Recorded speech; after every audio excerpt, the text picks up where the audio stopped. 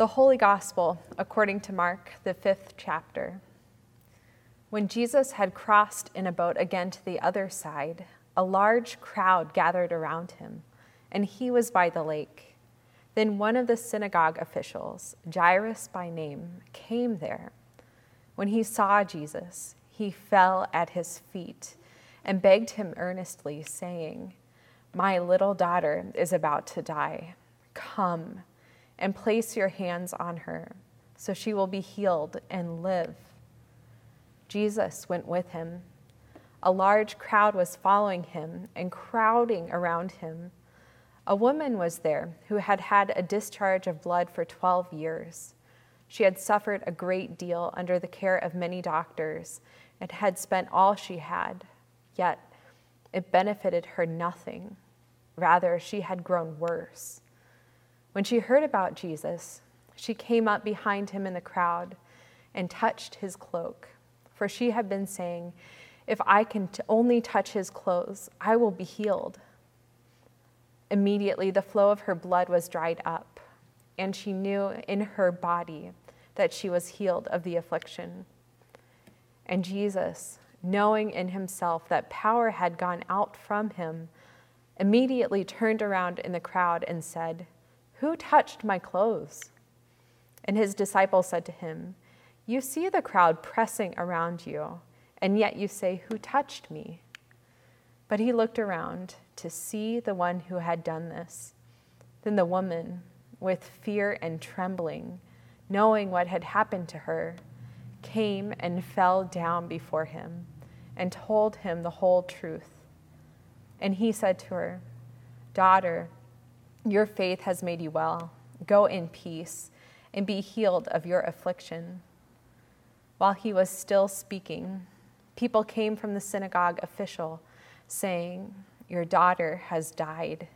Why trouble the teacher any longer?" But Jesus, ignoring what was said to the synagogue official, "Do not be afraid, only believe." And he did not permit anyone to follow him, except Peter, James, and John, the brother of James. They came to the house of the synagogue official, and Jesus saw a commotion, with people weeping and wailing loudly. Upon entering, he said to them, "Why are you making such a commotion and weeping? The child has not died, but is sleeping." And they began to ridicule him. But when he had put them all out, he took the father of the child and her mother and those who were with him and went in where the child was. And taking hold of the child's hand, he said to her, "Talitha cum," which is translated, "Little girl, I say to you, arise." And the little girl got up at once and began to walk, for she was 12 years old. And immediately they were utterly amazed. And Jesus strictly ordered them that no one should know about this, and he told them to give her something to eat. The Gospel of the Lord. This is the living Word of God. Through the stories of Scripture, we hear God's Word through the Gospel author, and we also hear our stories. In these stories, we bring our experiences, our lives to the Scripture each week, and the Word of God comes to life in our own. And this day, I cannot help but hear this text speaking truth about the experiences of God's healing and of all the places we have been healed and are healing from the closest, most personal, rooted pains of life and the places where harm has been caused and harm has been received. We dwell in this living word as a source of God's healing, and I want us to live in this story in the balm of God's healing touch. God, who claims us as beloved, also moves us forward towards life we know in God. Before the healing happens, though, there is always a place of break. It's a painful rupture, it's hurt, and it's injury. Our gospel story today begins in the details of that break and the rupture. We begin in the moment of heartbreak with Jairus, the dad who is frantic to find Jesus to heal his daughter. His heart is breaking open before us, breaking open in front of Jesus and in front of a crowd. And he falls in front of Jesus and begs him. The unimaginable is happening. In moments where the unimaginable things happen, like when a spouse dies or your heart breaks open, we yearn to feel the presence of God. And Jesus, in this man's life, goes with him. The crowd goes too.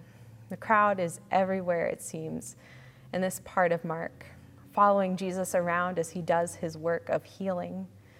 In the accidental and haphazard way of a crowd, as bodies bump up against each other, there is a woman whose body has been suffering for 12 years. Our scripture says that under the care of experts, she has spent all she had, and still she has found no cure.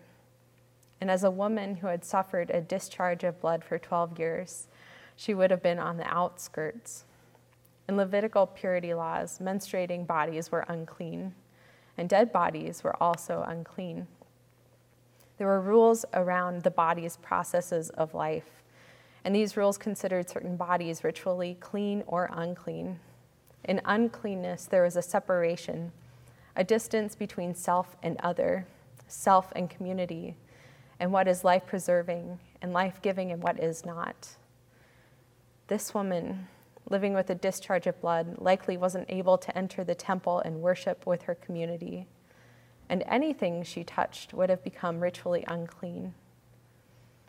In the middle of the crowd, in the middle of many people, she reaches out to touch the cloak of Jesus, and her touch breaks all things that protect clean from unclean, holy from unholy, and she is cured just by the power of touch with God with us. But the healing takes place when Jesus stops. He notices and he pays attention to the power that flowed out from him. And he looks to see, to recognize, and to stand face to face with a person who has encountered him.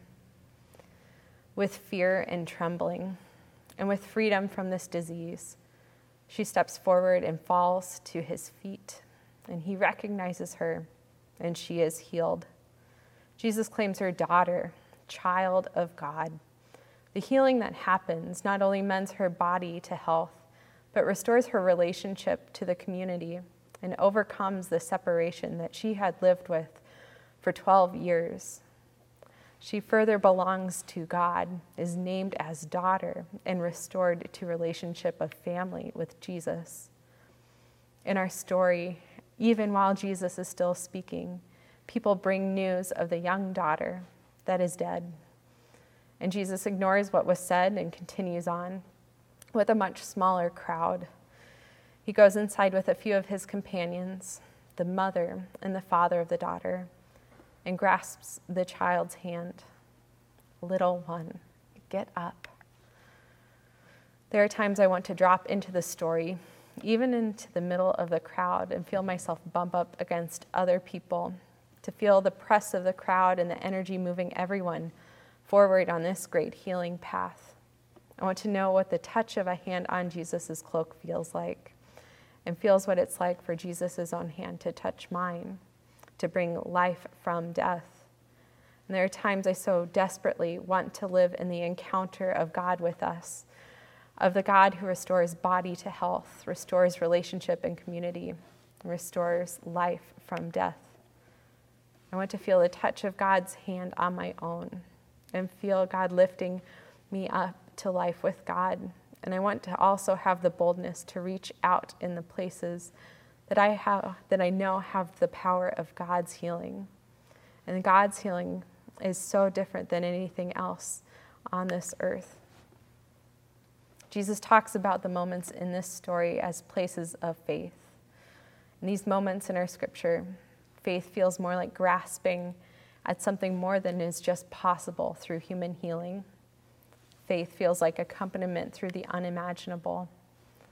And faith feels like the grace of God that washes over you, that flows into you, that claims you as beloved, as a child of God, that grasps and grips your hand and calls you back to life. To me, faith in this gospel feels like God's encounter with us all. And this encounter and this touch of God, we experience the possibilities of rising to new life. And little one, get up. And we experience the possibilities of living with compassion more than is just capable of seeing on my own. And we trust, finally, in the promises of God's love. Thanks be to God.